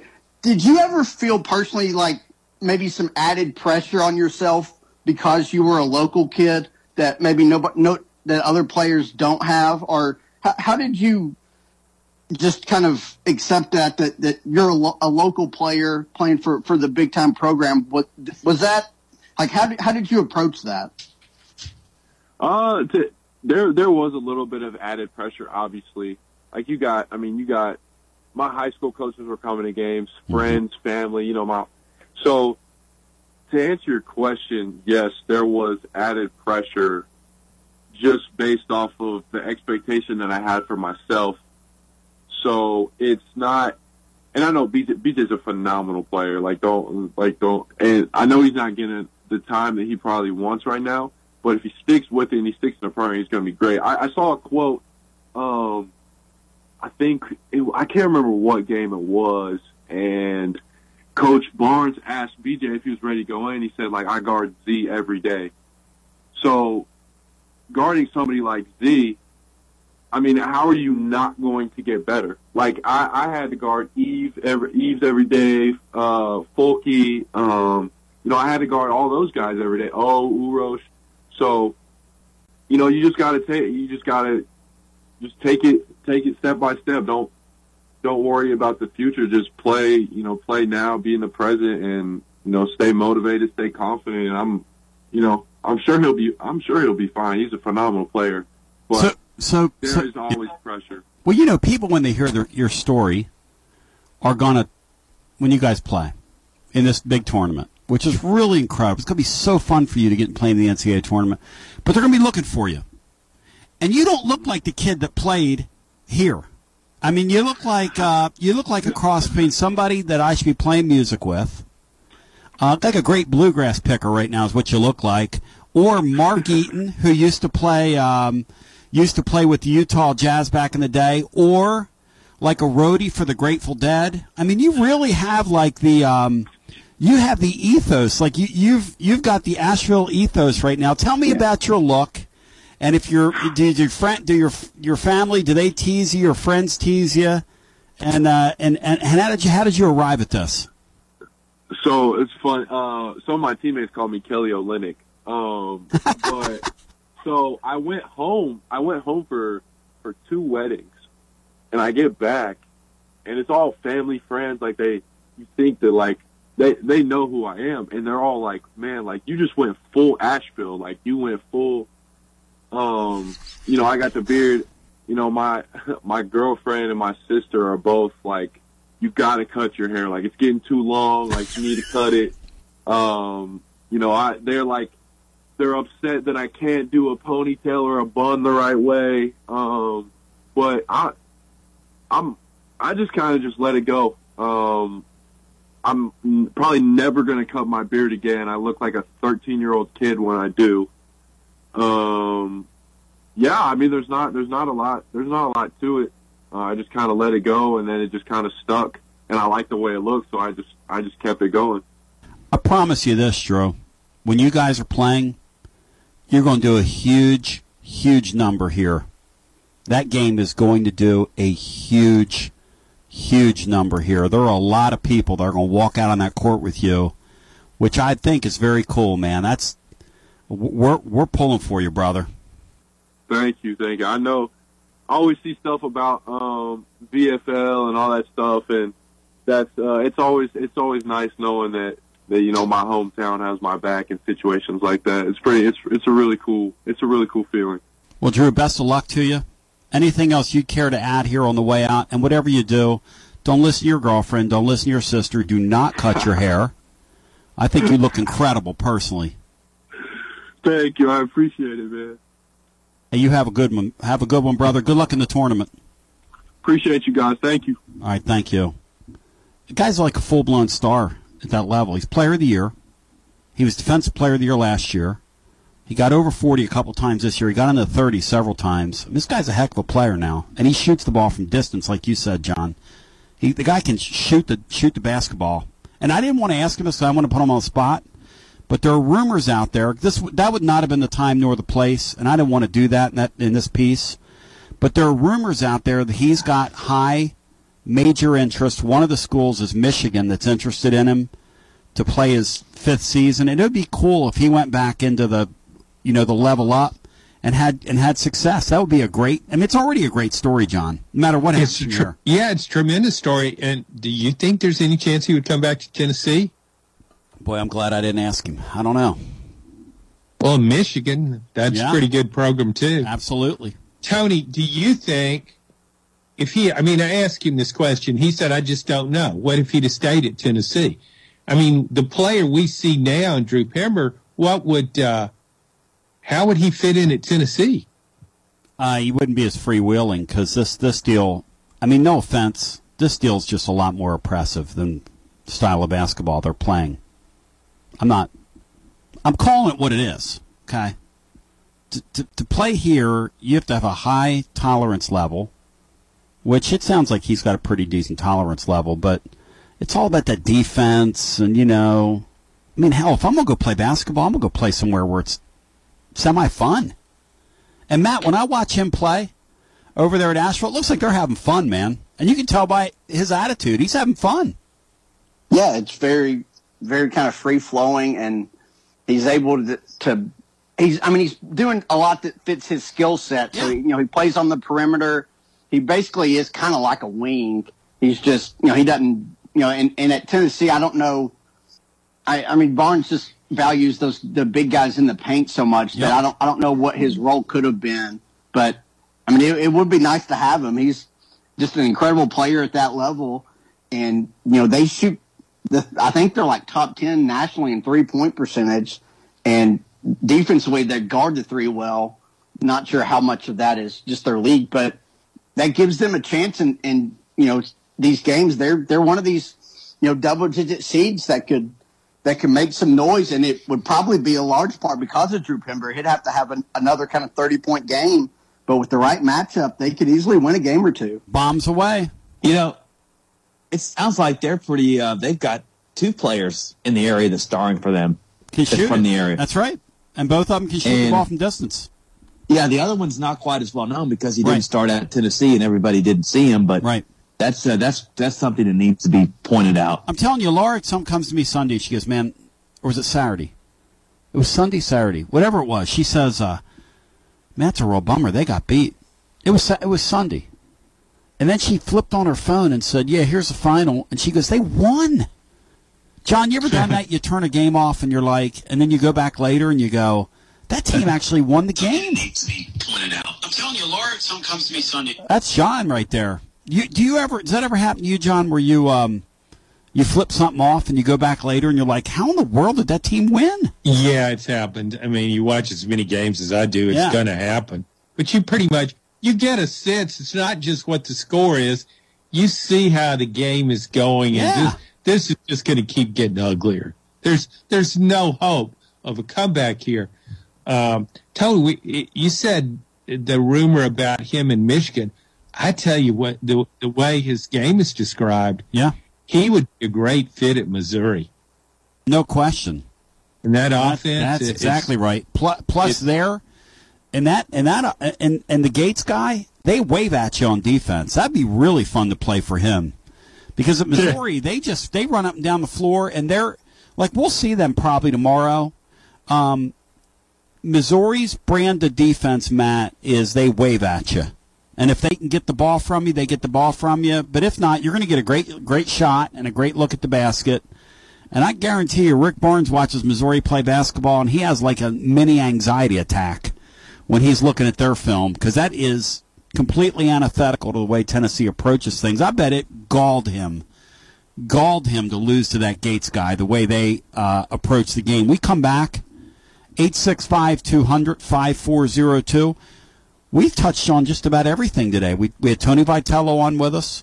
We previewed the basketball game. I've only got 2 hours in me, no extra time, because we're going to do Garza Law Tennessee basketball overtime as the Vols in action later on. And when that game ends, we are live with you at tclub.team. Again, when the Vols go final, we're up with you on tclub.team as we continue with more after this. This is Big Lou Maddox, and you're listening to the best radio in southern Middle Tennessee. WKOM 101.7 FM, Columbia. Hi, I'm Robert Rogers at Parks Motor Sales Buick GMC. And I'm Michael Parks Lawrence at Parks Motor Sales Buick GMC. Together, we're Mr. Bobby Parks' grandsons, and we run his dealership, and we are glad to be part of our local community. Being family-owned and operated, we invest heavily in our community. We do things like sports teams, schools, bands, you name it. We try to help everybody we can. The reason why we do this is because we all love this community. So come do business with us, your neighbors, at Parks Motor Sales in Columbia, Tennessee, right off Nashville Highway, or at parksmotorsales.com. Hello, I'm Barbara Lincoln with Holland's Pharmacy. You may have heard our previous commercials about compression hosiery that we carry at Holland's Pharmacy. Well, we've recently expanded into a full line of knee braces, back, wrist, ankle, and other support wear. We will gladly help you get just the right fit for these items and, of course, special order items to ensure the proper fit. Come see us at Holland's Pharmacy, 1608 Hatcher Lane, or call us at 931-388-4233. 388-4233. American Standard Heating and Air Conditioning is built to a higher standard, so you can focus on the problems in your life that actually matter, like the drywall that somehow isn't. American Standard Heating and Air Conditioning, built to a higher standard. Call Davis Heating and Cooling at 931-388-2090 for all your home comfort needs. Davis Heating and Cooling is your local American Standard dealer and proudly serves the Murray County area. Find Davis Heating and Cooling online and on Facebook or call today, 388-2090. Hi, I'm Steve, the Garbage Man. A while back I told you a story about Packer, our mascot, that Don found in the garbage truck after someone had thrown her out. Well, since then I've been asked several times about Packer. Is she a dog or is she a cat? I guess I never thought to say, but she's a pit bull mix, and you can see a picture of her sitting in the driver's seat of Don's service truck on our website, garbagemaninc.com. Are you thinking about a new fence? Maybe you need a pole barn. Then you should give Sands Fence Company a call. That's 931-309-1644. Will Sands has built his business based on the principles of honesty, quality, and integrity. Sands Fence Company has been in business for over 20 years, providing the community with farm, residential, and commercial fencing, as well as pole barns and buildings. Call today for a free estimate. Sands Fence Company, 931-309-1644. 931-309-1644. For 40 years, the Jewelers Bench has worked hard for their customers and provided the highest quality jewelry at the best price. They keep going back. Recent renovations have allowed them to expand their inventory. More high-quality jewelry, custom vintage and estate pieces, and professional jewelry and watch repairs. They also buy gold. The Jewelers Bench, still here, still great service. 808 Trotwood Avenue, Columbia. Hello, my name is Connor Mims. My wife Bradley and I live in Columbia, Tennessee in Riverside. I am a deck and porch builder and my wife is a second grade teacher at Riverside Elementary. My specialty is designing and building elegant and comfortable porches and decks. Let me work with you to design and build the porch or deck of your dreams. Give us a call today from our website, mimsmodernlandscape.com. That's mimsmodernlandscape.com, and check out what we have to offer. Thanks. This is Laurie Cole, Executive Director with Pay Grace Forward. We are a community solution to predatory lending. We help people in Murray County who are trapped in payday and title loan debt. We do this through financial mentoring followed by low-interest grace loans. To see if Pay Grace Forward can help you or to volunteer with our organization, please visit our website at paygraceforward.org or call 931-548-6797. Do you use Elf bars? Old School Vapor has over 100 authentic flavors for only $18.99 each. Check out their other January sales like buy one, get one free for select Tesco bars, 25% off glass pipes and Mike Tyson's Delta 8 bites, or 50% off smell-proof bags. Go shop Old School Vapor's selection of over 200 cannabis products from brands like Looper, Torch, Hidden Hills, and more. Check them out on Instagram or Google Old School Vapor to find your nearest location. That's Old School Vapor. Join us on April 21st at 7:30 a.m. for the Dorothy Campbell Golf Scramble. This is going to be an annual event. It'll be hosted by the Towhee Golf Course on April 21st, starting at 7:30 to noon. Proceeds from this tournament will go towards the academic and athletic opportunities for our students at Columbia Central. Please contact Miss Christy Smith at Columbia Central High School or Dr. Mike Steele, the principal at Columbia Central High School. Hope to see you out there to celebrate this amazing individual for the Dorothy Campbell Golf Scramble. This is Jack Cobb with Murray County Public Schools and the Big Yellow School Bus. You're listening to Front Porch Radio on 101.7 WKOM in Columbia, Tennessee. TB back with you. I love my friends. They're unbelievable people at OFO. I was talking to the great Jim Burns today. And, man, they are thrilled with their move. And I'm thrilled with their move. John Adams, presented by Seniors Helping Seniors, who I love and have served all these years. They're terrific. John, are you fired up, focused, and prepared right now? Because we've got these overlapping seasons. Spring practice is getting ready to get underway. Matt, when does spring ball get underway, if ever? It's very soon, isn't it? I'm not sure of the actual date, to be honest with you. I've not even thought about it. It's March 20th. All right, so what's today's date? Yeah, and I think the spring game is like April 14th. What's today's date? Because I got a goal for you guys. Position statement and a goal. It's March the 9th. First day of the tournament is March the 16th. It's March the 16th. We'll go around the room here. Will the Tennessee basketball team be alive on March the 20th? First day of spring practice. Can we have 3 seasons overlapping? Count them. 3 seasons in one. And 4 out of 5 dentists recommend Trident. Trident sugarless. Do they still have Trident, John? Is that still out there? Trident sugarless gum? I don't chew gum. I used to chew Dentine back in the day. Probably help make you who you are. Interesting. A lot of chemicals. Brian Hartman, I'll go start with you. You said, oh, man, to that question, Bri. Will the Volunteers be alive? Can Rick Barnes provide us with three overlapping seasons? Nicomania, Tony Volitalia, and finally the Barnes quieting the Barnstormers. Or when the Vols have that first practice, will the Barnstormers be out in full force just ripping Rick Barnes in every medium?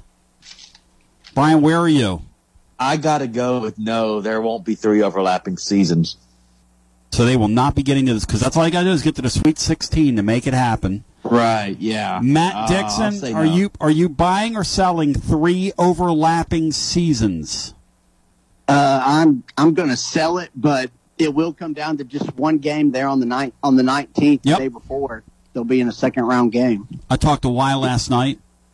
By the way, you know, when we get a bracket and we can see who we play, we'll answer that question again. Stats by Will, who I need to get on that Sunday night telecast along with Maury Hanks. We're also going to have Nashville Lee on, breaking it down scientifically. You gents will be on with us. We're going to have a full cornucopia of folks, but as soon as Tennessee's name is announced, we're taking to tclub.team. We're jumping on the air with you, and we're going to break it down. So, John, I'm going to work on Sunday night, which is very healthy. You agree, John? 7 days this week. Well, I've always worked a lot, Tony, but I think you need to know when you need to take a break. That's right. You got to have some self-awareness there. That's right. Okay. Well, my son's golf season's coming up, so I'm going to take some days, you know. Well, that's good. Yeah, they're over he's playing St. Andrews today. Wow. Rough life for him. He sent us a photo when he first got out there, and now I know why. Because Chris Burke, I was telling him, he said, man, me and my brother slept out on their grounds just to win the lottery. He said, and it was worth it. I slept outside to play St. Andrews. Chris Burke. Yeah. And he said, Tony, it was worth it. He said, as a golf lover, it was absolutely worth it doing that. John? St. Andrews. Where's the British Open this year? I don't know. Back to your question. I think Tennessee could get to the Sweet 16. Certainly we'll know better when we see the seeding. I mean, can it just keep happening where it underachieves? I mean, doesn't the law of averages factor in at some point and Tennessee wins that second game? Not for Rick Barnes and not for Tennessee basketball. That's why Matt says he's a perfect coach for us. We'll have to see the draw, though. I mean, we'll know. We'll be able to tell you for sure when we see the draw. Only here can Jim Boeheim play out. Only here can Jim Boeheim retire And it brings pain to old-school Tennessee basketball fans who think of the fact that he eliminated the Ernie and Bernie show from the tournament. 47 years later, he's still coaching.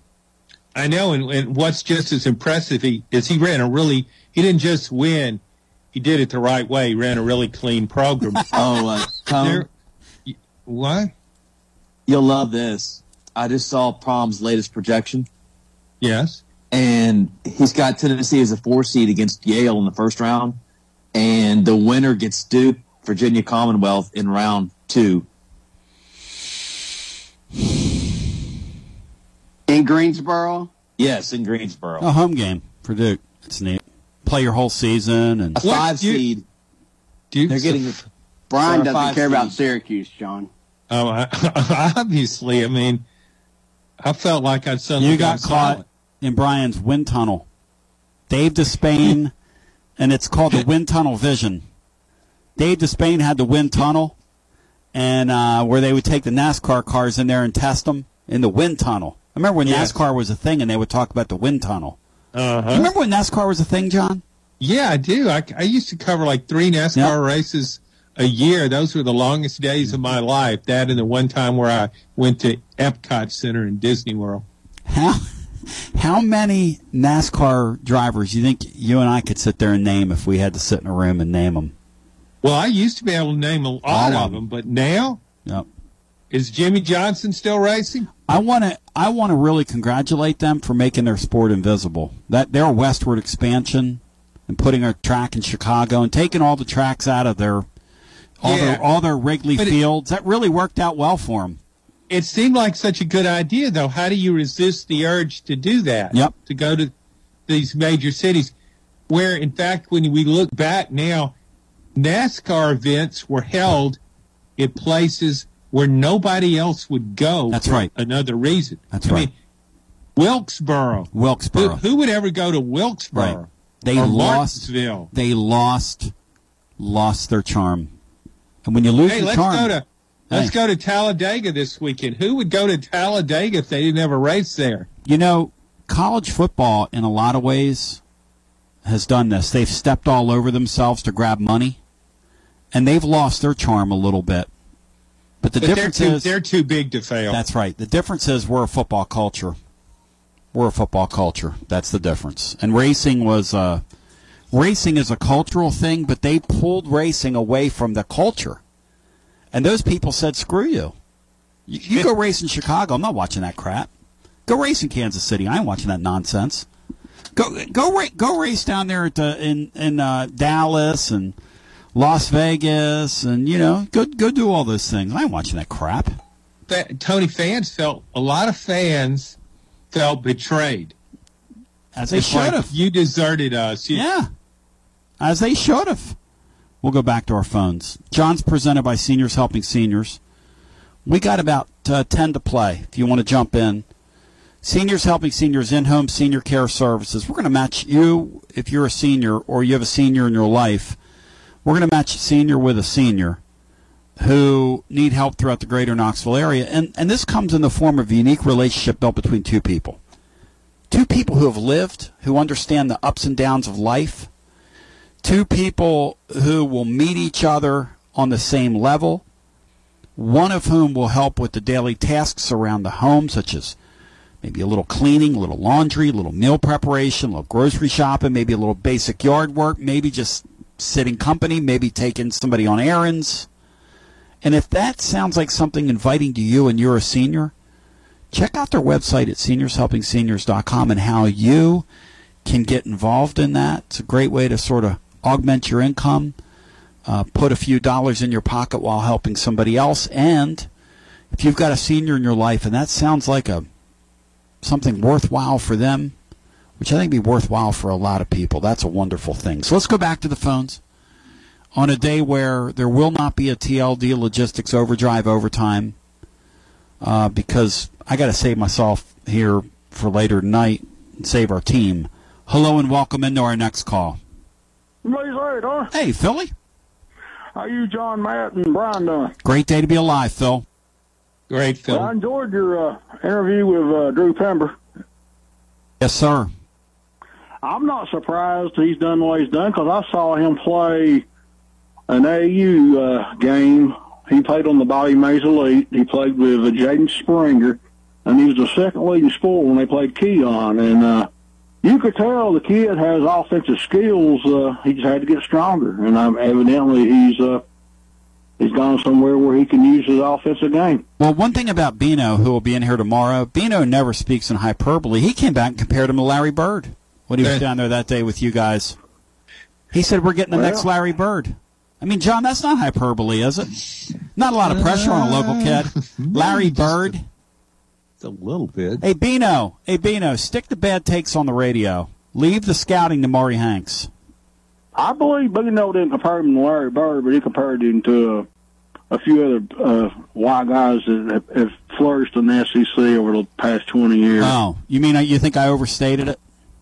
Well, it's possible, Tony. You know how Bino is, though. Interesting. I was there with Bino. We watched that thing together. It was very revealing. I thought he was going to be a good, solid player at Tennessee.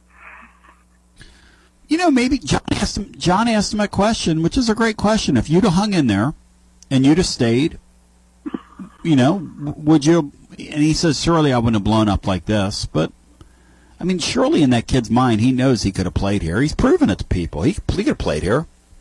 Yeah. And you know what, Phil? Will he get another shot? Will he get another shot in, you know, because now with the NIL deal, probably somebody recruits him and pays him a little something to come to their school, which would be great. And by the way, I think that kid with a skill set, we were talking off the air, I think that kid's a really good European basketball player, the way he can shoot the ball for his size. Yeah, and he probably can make a living in Europe once his college career is over. No doubt about it. And it was interesting, his comments on B.J. Edwards. Also, of course, they both played for the same AAU program. Yep. And, Tony, today's a dangerous game. Ole Miss, historically, has been a thorn in Tennessee's side in the SEC tournament. Brian, what's the number with Ole Miss and the... Tennessee is 2-6 since the tournament resumed in 1979, but 4 of those losses came between 1980 and 1990, and they've split the 4 meetings since 91. John, you believe that? They're 2-6 to Ole Miss basketball. How bad have we been in that SEC tournament? Bring back Sean Toohey. Those, geez, I wouldn't have realized that. And Ole Miss did play Tennessee pretty tough early in the year. I mean, I think it's going to be an extraordinarily ugly game. You know, the last 3 games against Ole Miss have been close. I mean, they got beat down there, I think, during the pandemic season, and then last year in overtime, I think it took overtime. Hey, Brian, what's the number? What's the number right now in the betting markets, Brian? 11. Tennessee's favored, I think, by 12. Philly, I would play Ole Miss plus the points in that game. Yeah, I take Ole Miss. There's no doubt about it. Yep. I think Tennessee will be lucky to win today. I think Tennessee's finished for the year. I don't think Tennessee is going to win another game. That's very positive of you. Well, you don't really think Tennessee would lose a first round in state tournament? Yeah, it's impossible, game. Phil. Come on, you've seen those mid-majors. Didn't Rick Barnes lose to Oregon State in the first round? Yeah, but that's not a mid-major. They're gonna draw a mid-major team as a 3 seed. Now, if they were a 4 seed, Phil, I'd go there with you. If they get beat today and fall to a 4 line, you could be right. They're on the 4 line right now. No, they're on Jerry Palm's 4 line. Jerry Palm's a clown. Say again, Phil. I'm sorry. What seed they got predict Tennessee in now? 4 seed? No, that's Jerry Palm. They're a 3 seed. 3 to 4 is usually the number we're at. And if they play if they get on the 4 line, Phil, you got a chance. Your prediction has a chance. If we lose today, I'm already looking ahead to football season. See you. Well, Phil, I'm going to put Phil down as a no, that we're not going to have 3 overlapping seasons, John. Would you? No baseball? Phil, you got any baseball recruiting information? Would you put him down for no? He doesn't think there's going to be 3 overlapping seasons, John? No, I think that was a very strong no. It almost counts as 2 no's. Back to the phones we go. Hello and welcome in. Hey, gentlemen, it's Lloyd. Hey, Lloydie.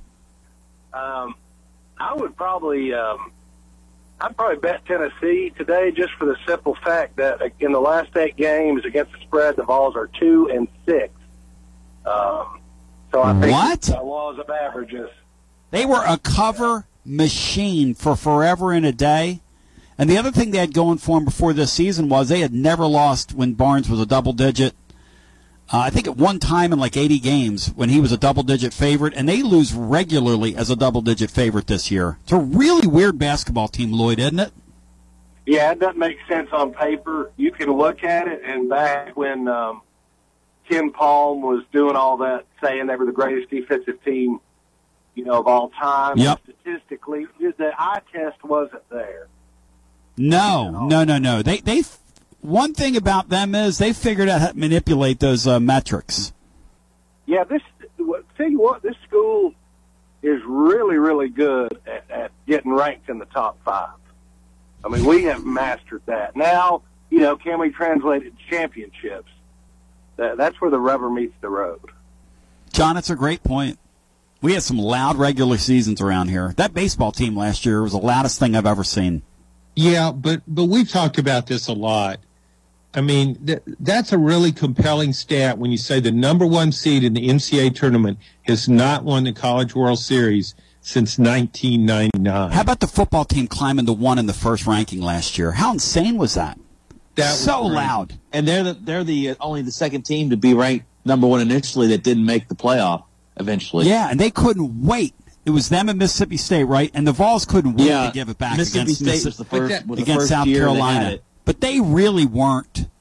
That was really too soon. I mean, we have to be honest here. No, they weren't a number 1 team because Georgia was looming. Yes. Everybody knew how that would play out. Yeah. That's a good point. Yeah, and then obviously with football, we won't rehash it, but my gosh, to get that roster to 8-0 and number 1, I mean, that's about the most fun time I've had as a Tennessee fan. You almost thought, are those days over? And, I bring those, I talk about that, the early Bruce Pearl era. Yep. And really, Barnes has brought a lot of enjoyment. I mean, it's crazy when you think about it. In the Kentucky series, now he's 10-9. He was 10-7. He gave a couple back. But if you look at Bruce Pearl was 4-9 against Kentucky. Yep. Tonzo was like 1-4 or 1-5. Buzz was 1-6. And I think Wade Houston beat him in that home game before the SEC tournament. Miracle. And I don't think O'Neal ever beat Kentucky. So it's just unreal the way that Barnes has been able to have their number and also do well against Vanderbilt in Florida. RSR Racing. Good, bro. Bruce got to play Billy Clyde Gillespie's teams for 2 years and still had a 4-9 record against them. Incredible? And he got swept by that NIT Gillespie team. Both games were blowouts. He nearly lost all 4 of his meetings with Gillespie. Good gosh. Whatever happened to Billy Gillespie? Coaching in Texas. Tarleton State. Good for him. They didn't have Patrick Patterson, Brian, in that home game in 2008 when Tennessee barely won. Tarleton and I thought they were going to lose that one. It's a cigarette. Is that a cigarette, John? Yeah, Tarleton? I mean, so, I almost think looking at a game like today. This is Big Lou Maddox, and you're listening to the best radio in southern Middle Tennessee. WKOM 101.7 FM, Columbia. So you had an accident. Now what? Columbia Chrysler Dodge Jeep Ram's Body Shop. You can count on us to repair all makes and models. Our certified techs will take care of everything from frame damage inspection to bump out or replacement with OEM parts. We've got the expertise to make your vehicle better than new and get you back on the road in no time. Plus, our collision work is guaranteed for the life of your car. Columbia Chrysler Dodge Jeep Ram's Body Shop to the rescue. At Columbia Chrysler Dodge Jeep Ram, you can count on us. Hello, this is Rick Tillis with Tillis Jewelry in Columbia and Lewisburg, Tennessee. What are you looking for in a jeweler? Knowledgeable staff, experienced goldsmiths, or true custom designers, experienced working with clients creating that perfect gift for a special loved one? Well, you have found them. Tillis Jewelry. We're this and so much more. Check us out at tillisjewelry.com or on Facebook and Instagram to see our latest creations. Tillis Jewelry, Columbia and Lewisburg, Tennessee.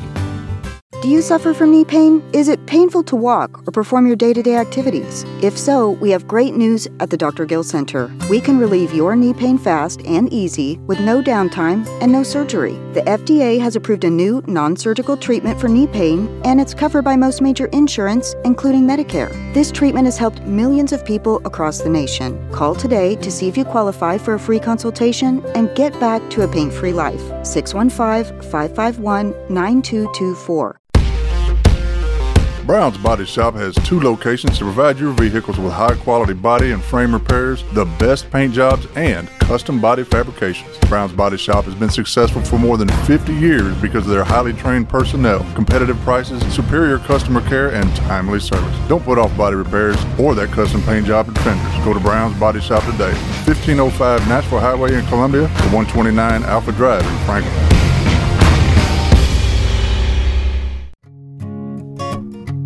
Hey, this is Trip Stoltz, owner and manager of Columbia Ace Hardware. Spring is here and we are ready. We carry a full line of Stihl, Echo, and Chindawa yard equipment. We also have a great selection of grass seed, fertilizer, and garden supplies. With the most knowledgeable sales staff in southern Middle Tennessee, come check us out at 112 East James Campbell Boulevard, Columbia, Tennessee. Ace is the place with the helpful hardware, folks. Looking for convenience? Try Quick Mart Convenience Stores, conveniently located all across Murray County, southern Middle Tennessee, and North Alabama. Whether stopping in on your way to work for coffee and a biscuit, taking a plate lunch to go, or grabbing something cold to drink after a long hot day at work, there's always one nearby. Quick Mart Convenience Stores, conveniently located all across southern Middle Tennessee and North Alabama. Proudly serving Shell gasoline. Hey, this is Derek Ransom with 10 Pin Alley, voted #1 family entertainment center in Murray County. We offer 32 bowling lanes, giant arcade, laser tag, bumper cars, and a full cafe and bar menu. We also specialize in group events, kids and adult birthday parties, company parties, sports team parties, and holiday parties. We're located at 322 East James Campbell Boulevard in Columbia. Call us today at 931-381-BOWL or visit us at 10pin.com. 10 Pin Alley, it's where the good times roll. Join us Saturday, March the 18th for Columbia's Breakfast Rotary's 4th annual Shoot for Our Stars Sporting Clays Tournament.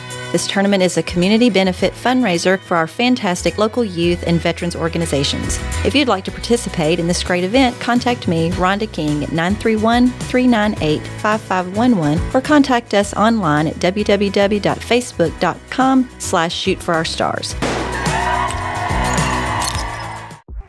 I am Jack Blackstone. And I'm Emery Blackstone. Together, we are Greenway Tech Repair. Tired of slow computers, cracked phone screens, and fancy home electronics you don't know how to use? We can help. We provide local on-site services as well as remote troubleshooting for any job, no matter how large or small, from computers and laptops to mobile devices and home electronics. We Blackstone brothers are eager to serve our community. Find us on Facebook at Greenway Tech Repair or by phone at 931-388-2691. That's on Facebook at Greenway Tech Repair or by phone at 931-388-2691.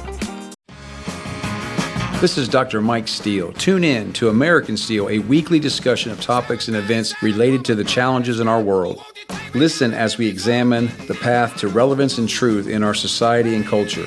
You can catch the show on 101.7 WKOM at 7 p.m. on Sundays. Also, we can be found online at WKOM Radio or on Twitter at WKOM WKRM. See you on Sunday. This is Mark Curry at the Trailer Store. We are a local, family-owned business. Every day, I work with my wife, Susie, my mother, Becky, and my son, Justin. We offer a full line of lawnmower trailers, utility trailers, stock trailers, and a full line of trailer parts. We also offer service. Come see us at 1021 New Lewisburg Highway. Call us at 931-381-2795. That's 931-381-2795. Are you betting on the SEC tournament in Nashville? Today at Action 24/7, use code MARCH to get a 300% deposit match up to $20 on your first deposit. Action 24/7 is Tennessee's only locally owned and operated sportsbook. Download the app or visit action247.com to start winning. Please bet responsibly. This responsible gaming message is brought to you by the Tennessee Lottery. When you play the lottery, it's important to play responsibly. Know your limit and spend only what you can afford. Set a budget and stick to it. And remember, As long as you're having fun, you're always a winner in our book. The Tennessee Lottery is a proud supporter of National Problem Gambling Awareness Month. To learn more about problem gambling resources, visit tnlottery.com.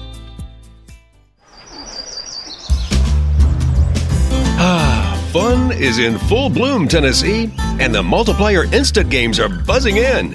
These colorful tickets offer chances to multiply your wins 10, 20, 50, and even 100 times. It's a beautiful day for bigger and bigger prizes, and they're ripe for the picking right now.